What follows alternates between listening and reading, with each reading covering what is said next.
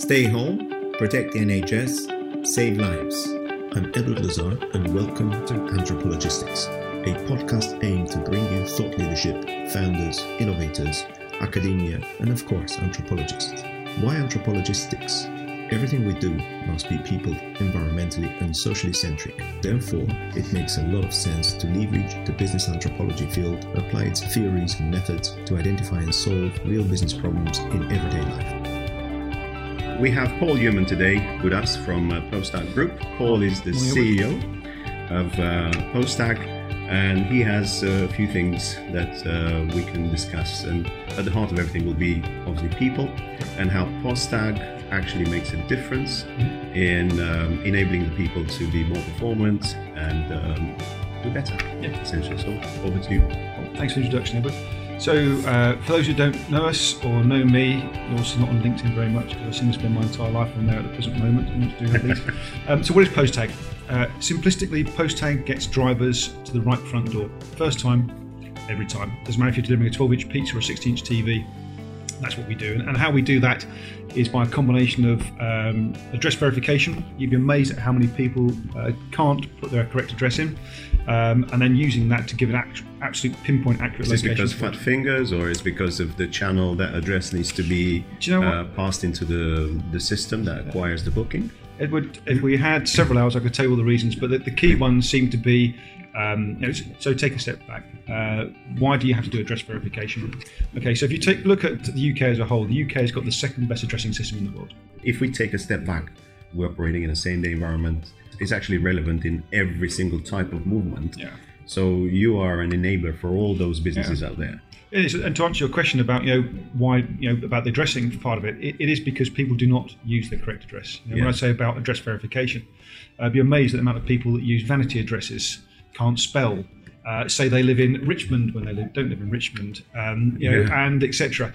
And also the fact that when you put an address into your computer at home and then ask you to do autocomplete, if you don't put it in correct the first time round, every time you use that, the autocomplete is incorrect. That's right. Yeah, that's a good point. So, and if you look at the UK as a whole, and I said we're the second best addressing system in the world. On average, 45% of all addresses are more than 50 meters away from where your satellite navigation system is. Wouldn't you expect the retailers or whoever is actually offering the service up front to the consumer to shoulder that burden to some extent? You would have thought so. But but the challenge is that when the system was built, the postcode system, it was built for the postie. Yes, right? postman. And the postman doesn't usually look at the address. He knows by the name who lives at that thing. And if you actually drill into the postcodes, it's down to route. One side is up, one side is down. It doesn't really fit for today's marketplace. Yeah, this is a nice segue into a question I have, and that's around the local communities.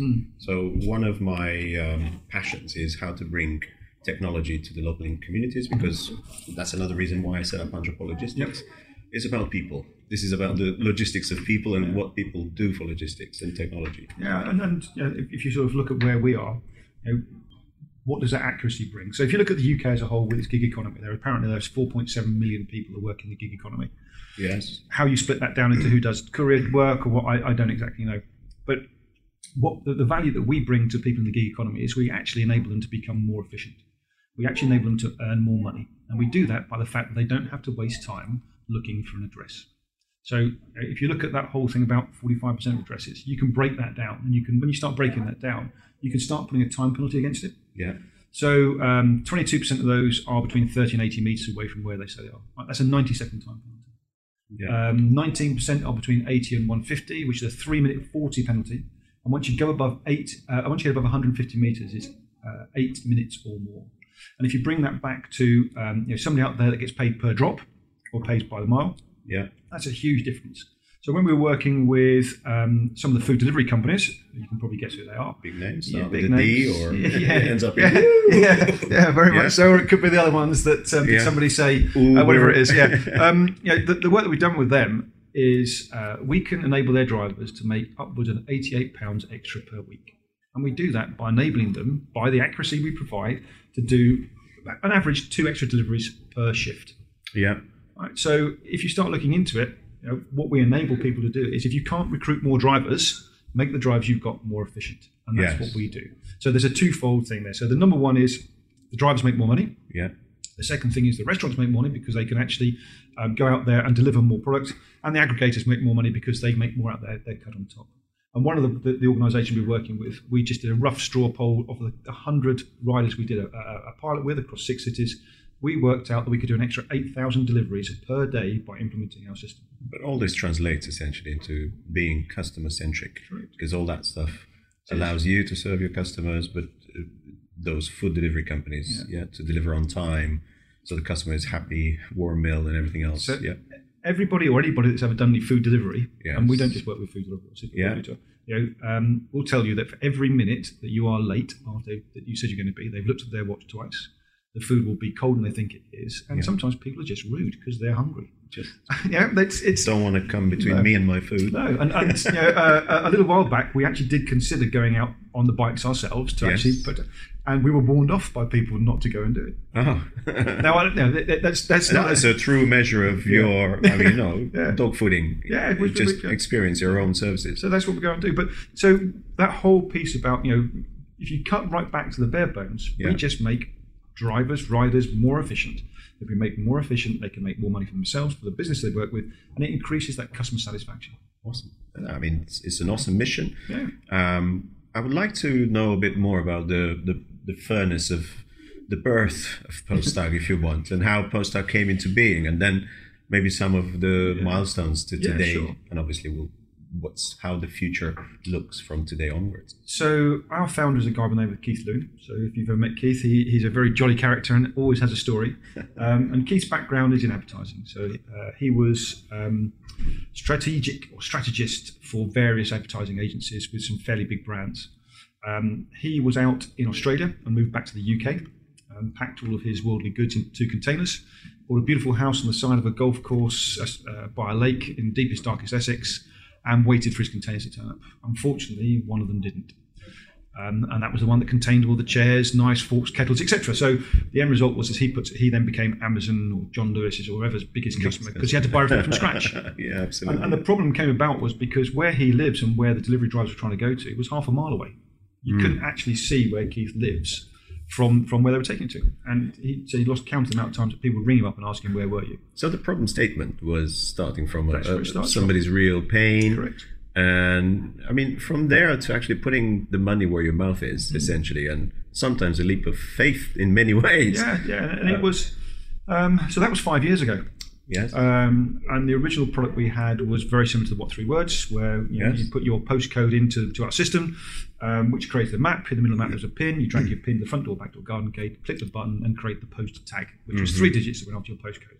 Yeah. It was just shorthand for the landlord. Yeah. I got involved with Keith about 3.5 years ago. Saw what he was trying to do, but went commercially, this is never going to work. Yeah, I think this is when we met each other. Yeah, it was 3 years ago, and commercially it wasn't going to work because any e-com site is not going to allow a customer who's filled their basket up to leave the site to go and create a locator to get the drive to them, because you deliver to me all the time. Customer experience is absolutely fundamental. Yeah. It needs to be really nice and slick. Yeah. People have been trained and brainwashed by the Apple, the sweeping right, left. I won't mention all the sites that you use the sweep right. Well, if it's got more than 4 pages in your user manual, then you fail. Yeah. And people got very much used to that. So it was with that in mind that I got involved, looked at it, and went, we need to make this so that the customer experience is completely frictionless. Yes. And that was the term that we came up with, make it a frictionless experience. So luckily, I've been in the industry, in the tech industry, for many years, and brought in a guy called Stephen Kenny, who's our CTO. Yeah. Stephen and I know each other for 20 plus years, and Stephen was Betfair's launch CTO back in 1999. So he's not a foolish man by any means. Serial entrepreneurs. We're in good companies. I've set up a few. You've set up a few. We've had the t-shirts already. Yeah, I've got a wardrobe for the t-shirts. And basically gave the task to Stephen, which is make it so that the user doesn't even know they're using Postag. And 6 months later, he came up with Postag version 2, which is the very birth of where we started off on the current journey. The initial one was quite simply put a house number or name into the system with a postcode, and we would locate it. Yeah. And that was where we started off. Precisely located, I thought, is part of the USP of the platform we were building on the dot. Yeah. And precision, I knew, is such a fundamental element of our journey. It's exactly right. I mean, and part of the challenge that we've faced is educating people that there is a problem. Yes. And the fact that they do try and solve it internally, and we do have all this data, and we deliver these places all the time. Okay, well, if that's right, then why can't you find places? Why can't you? Yeah. You talk to some of the big supermarket chains out there that supposedly drop a pin for every drive that drops off the next one. They're still wildly off. Yeah, it's people use Paragon. I mean, without naming names, but there are routing systems out there that will do the best job they can based on whatever algorithms and technology they've been built and thought in, and these are probably 20 years old or in the making already. And you can imagine the approach those had can yield a lot of tolerance, and that tolerance in today's fast-moving world actually is a problem. Yeah, it is, because of this precision. Yeah. And I think if you sort of look at the background of the team that we've brought in to Post-Tech, we've come from finance, tech, and gambling. Yeah.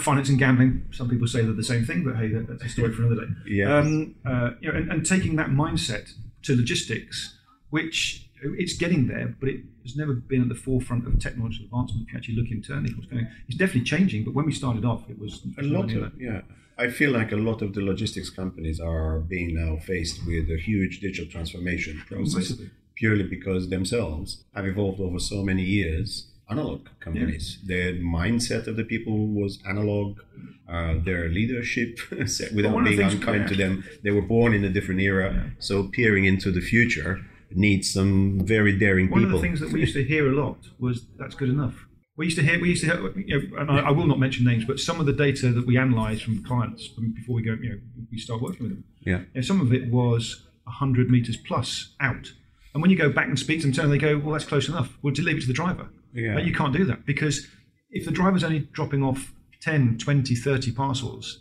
you can probably get around that in an 8 hour. But when you're doing 100 parcels or you're delivering food, etc., it doesn't really work. And that was a real education process from our side, which was how do you, bring the problem up to people that they understand and you don't upset them, because an awful lot of people are very protected around their data. We've got the data, we don't need it.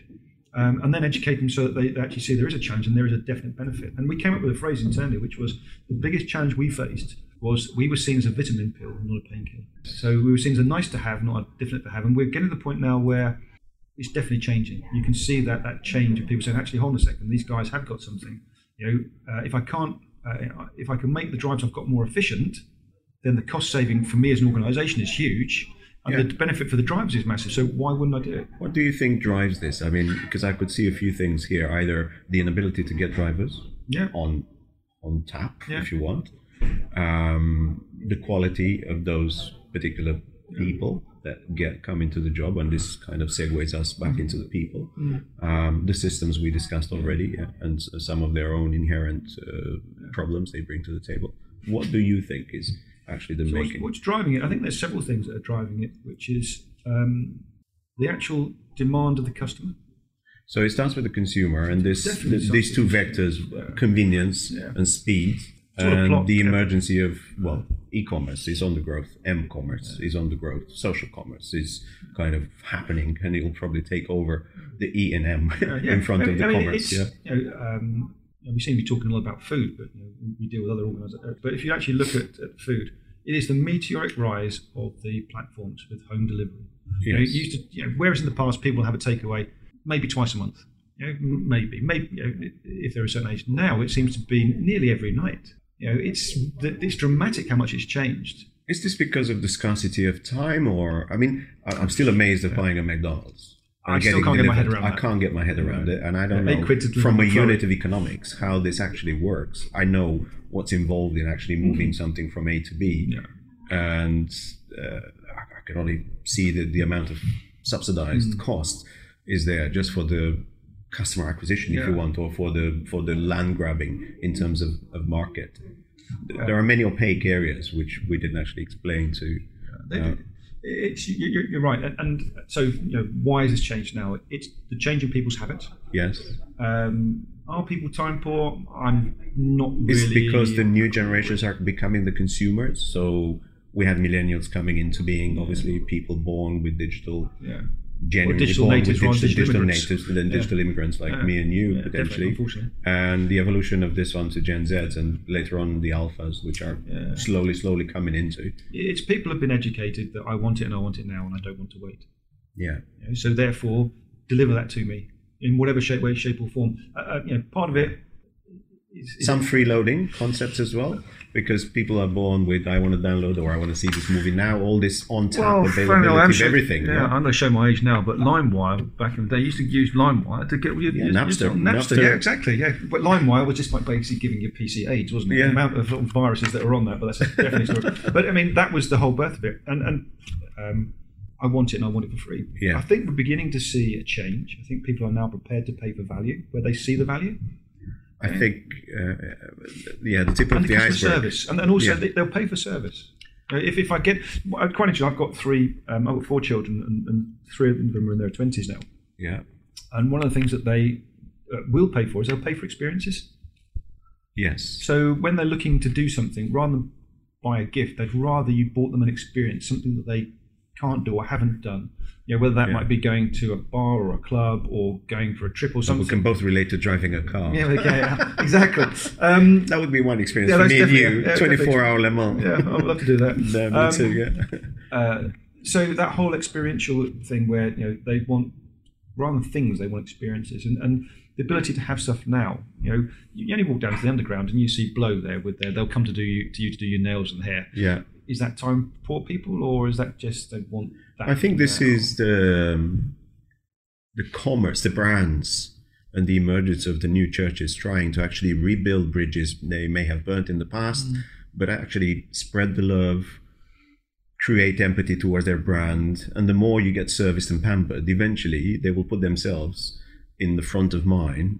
And when you need something or you want something, you innately press the button on that icon, or you buy it from them rather than buying it from their opponents. There was some research I saw a little while back, and I meant to bring it with me and forgot, which was brand loyalty for the food delivery platforms. And once you've got somebody, they don't tend to go somewhere else. Yeah. And it was quite startling. I thought people would be quite transient and sort of quite nomadic in that, moving from Deliveroo to Just Eat, Uber Eats, etc. But they're not. When they pick a brand, they stay with it. I think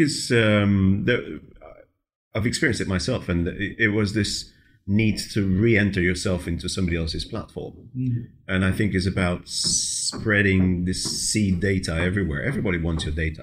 You need data to operate. And excuse me, everybody wants a lot of data these days for their own purposes. And people will become more reluctant to actually give their data freely. There is something in exchange, but in a world where more and more stuff gets decentralized, we have bitcoins, we have various tokens. We can talk about that, but there's an internet which will be decentralized. There will be an AWS which is not the AWS. Nobody will control it.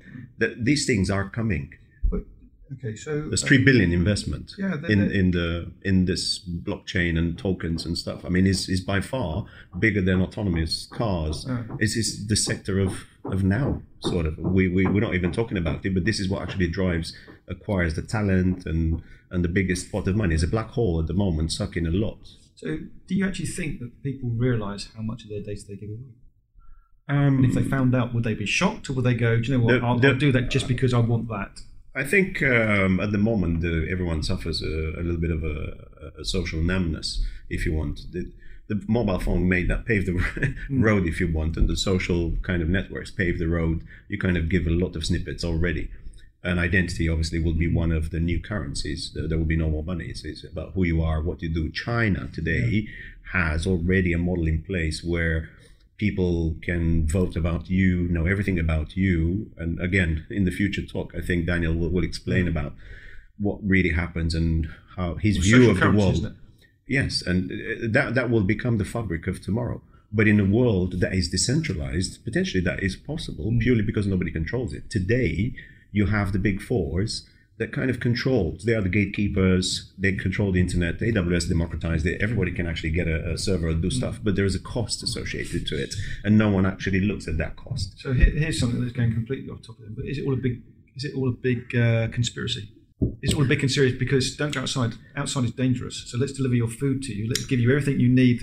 So you don't actually have to leave your house, which means then you have complete control because people go out in the streets, people can start rioting and they can start doing all sorts of weird and wonderful stuff. Potentially, I mean, it's quite funny. We have a lot of time, but this is an awesome topic. I mean, what really Who's driving it? Controls the impulses, and the innate movement of every single person there. So is it really the Queen and the Colonel sort of controlling everything in the background with this special fight? I mean, it's half joking when you talk about this stuff, but I know you do sometimes take a step back and look at it and go, where is society going? I mean, we really are sort of, where is society going? And is this I want it now, and the enablers that enable people to have it now? Where does it stop? Where does the end point? I think this is why there is an insurgence of anthropologists, social anthropology as well. Large companies, Google and many others, they have used anthropologists that mainly operated in the realms of marketing, but with the purposes of defining, coaching, and influencing specific cohorts.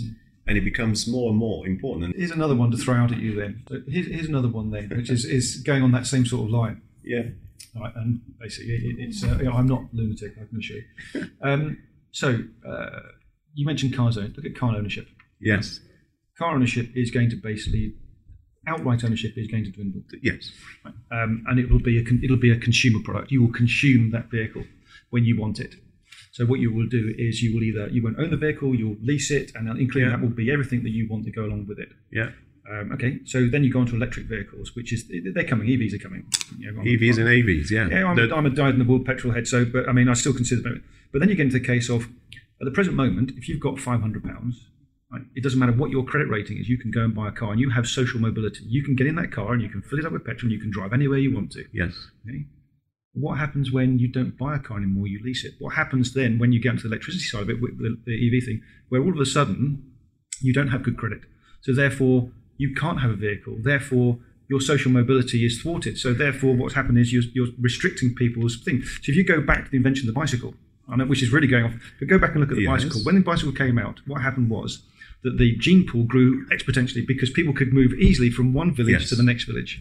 It's the same with the commerce and everything else. Transportation changed everything. So if you look at that, if you take that point of electric vehicles and where it's going with people, you then say, okay, so if you don't have good credit, you can't buy a vehicle. Or if your credit is poor, you can do things. But then what happens is, are you actually allowed to go into certain areas? Because, like the Chinese thing, your credit isn't good enough to actually come into this particular area. Today's analogy in UK would be your average speed camera. Average speed camera. Yeah. So this is how order is kind of instilled in a rather otherwise chaotic road where everybody can do whatever they like. So I think we do move in that direction to some extent. This Orwellian kind of I'm not paranoid. They are out to get me. But to bring it back to where we are to today, it's the technology that we have is really smart.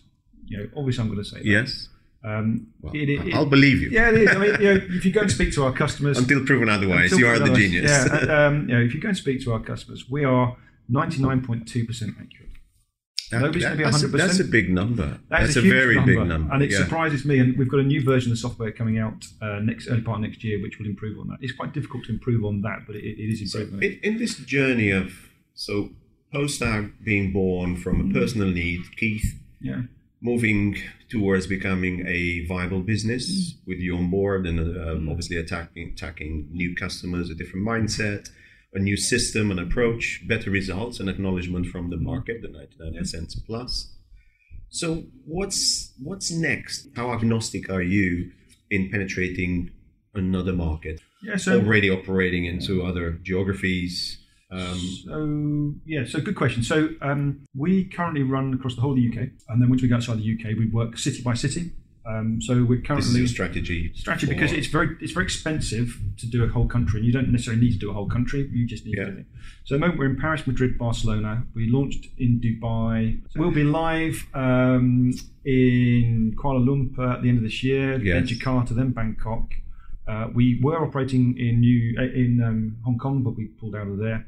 And you're going back now? We might do. It was the guys we were working with basically went under. So we can go into any territory we want to, and we can provide meaningful data within 3 months of actually putting the system on, firing up. It drags in everything it needs to, and then starts throwing out accurate locations. And we have a methodology which is we do it in 3 passes. So first pass is 80% of the locations within 100 meters. Second pass is 80% of locations within 50 meters, and the third pass is 80% of locations within 30 meters.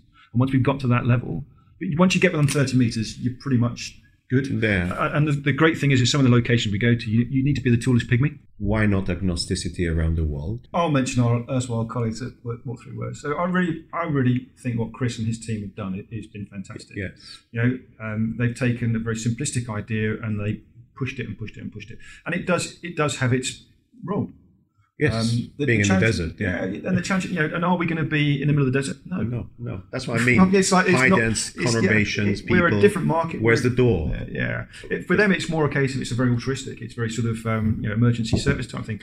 For us, it's more commercial. It is. If there's a commercial need to do it, we'll do it. And the way that we build our system is such that it is modular. We can pick it up, move it somewhere, feed it with information, and then once we start getting to where we need to go, it starts throwing out the other side. Yeah. It works. I mean, if you look at why do we go to Southeast Asia? It's the fastest growing e-com market in the world, and they've got the worst location system going. Once you go outside of Singapore, it's awful.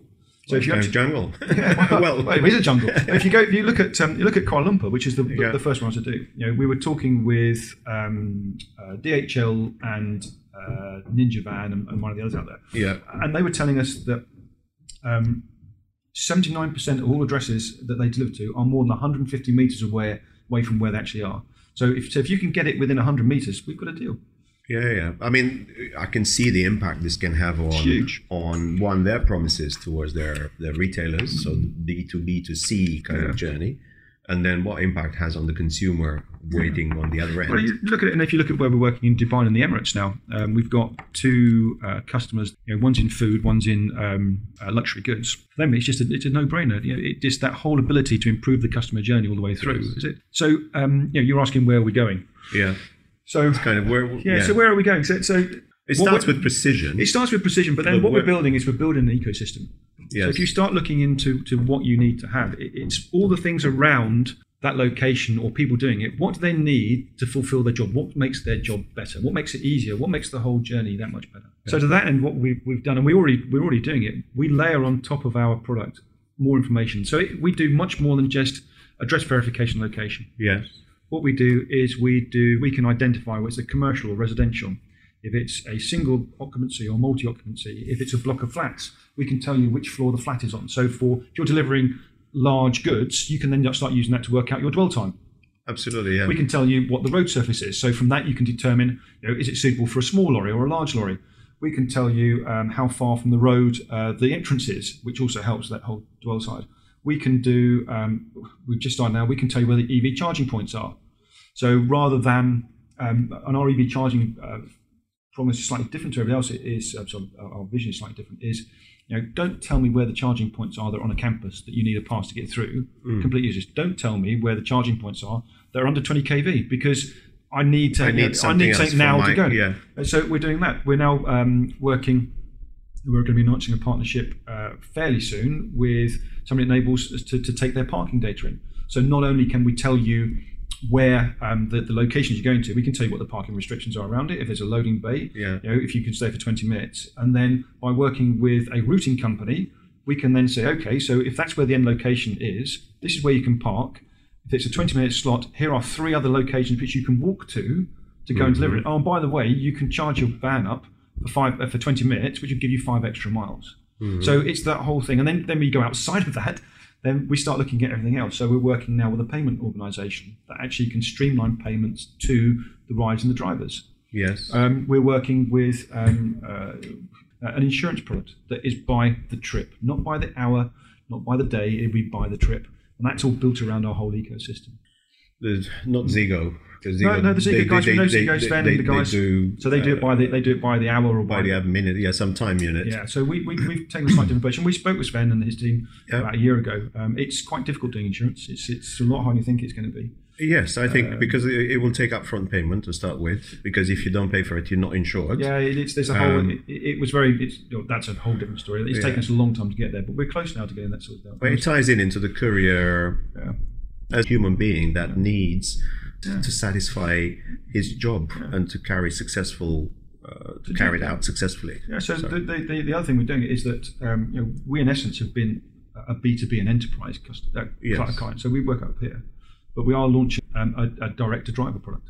which will enable them to have the power of this is kind of a D2C. Yeah, I see you in this market. Yeah, well, we had that conversation. You touch the actual person. Yeah, so that's going to be coming out. There's too many barriers in the other journey. It's hard. I mean, when we was doing on the dot, it took maybe 3 years to try and get to the point where you suddenly went, yes, we'll do it. And it was too late. Too many people in the decision chain. So we've got, so that's coming out early part of next year, which we don't. Because one of the things we realise is that if you are a gig economy, if you're a guy in a bike or whatever it is, you don't just work for one platform, you work for multiple platforms. Absolutely, yeah. And if you can take what we're doing and use that, then that benefits you.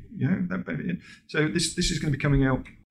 So do you see a world where so we've done nearly a 360 in terms of employment?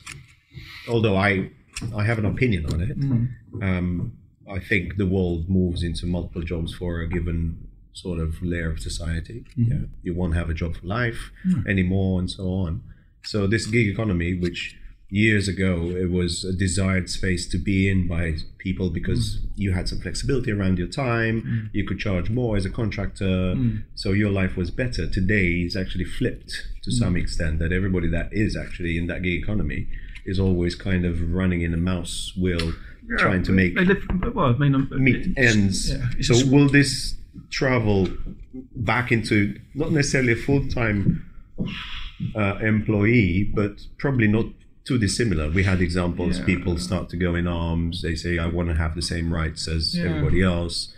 Well, isn't that going to be driven by legislation with the whole IR35 thing and who actually is employed and where the tax dollar sits and everything else? I mean, the IR35 is just another way for the government to follow the money. If there is, and I've heard it actually first on Jill Pencina, which is one famous investor, that he said, I love regulators and I always follow them, because if there are regulators, that means we're doing something right. There is a lot of money, and then suddenly the government and everybody else needs something. They need to put some lines on the road, guys. This is how you need to do it, and so on. We're in a WeWorks office now. Right? Yes. So look at what's happening with that. Yeah, it's becoming regulated to some extent. Well, all these offices, its own office space, so they don't pay any rent because it's below a certain. They don't pay any rates because it's below a certain square footage. So there's lots of regulation. So where's it going to go?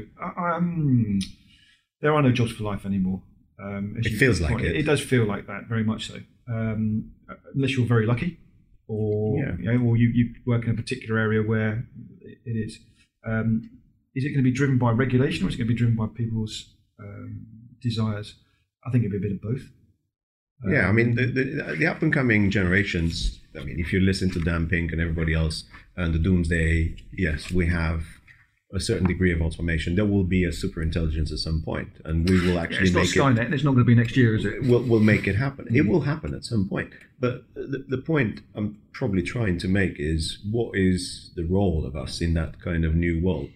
It's got to be a world where I don't think you or I have to worry about it, Edward, because I think it's going to be a long time before it comes along. I will argue with that one. I think is moving super quick. Okay, so look at your chat. Ask your chat next week about AI and self-driving cars and how far away that really is. I will. Yeah, we'll actually have hopefully a really interesting chat on the topic of AI in general. Yeah, I mean, there's it's a lot further away than people think it is. For sure, when you consider regulation, I mean, if you look at the US, they didn't actually try to regulate that much. They've let it happen in many ways. They maybe put more emphasis on tokens and securities and trying to regulate that space because they see this one going faster. And maybe this indicates the speed of where AV is going to be versus some other things, and where the money follow the money. Go and read. So Alex Roy. Have you ever heard of Alex Roy? Yeah. So Alex Roy is probably famous for being the guy that held the record from the Cannonball Run from sea to shining sea, 32 hours and whatever it was. So he now works for a company called, I think it's called Aigo or Igo, I can never know how to pronounce it, which is all around autonomous, and it's all around that whole AI type thing. Yeah. Go and read some of the things that he's putting out, and it's really quite eye-opening. And going back to your point about the regulation and the tokens and everything else, it's not quite as straight cut as you think it's going to be. Okay. So, I mean, we were 2 years ago. We were in Washington, and we were out there for a conference. We got talking to the chaps, and is it iDelve or UDelve or something delivery, and they were talking about the first autonomous vehicles will be delivery vehicles. not cars. They'll be delivery vehicles. So the reason behind that. Potentially. I mean, I could see this happen. Ford's already tried it, and some people have tried it. Uber has acquired one navigation, and they spend a lot of time into how to create that kind of entity, but then borns and so many other questions. I can see do you tax those things the same as humans, because they will carry some commercial relationship?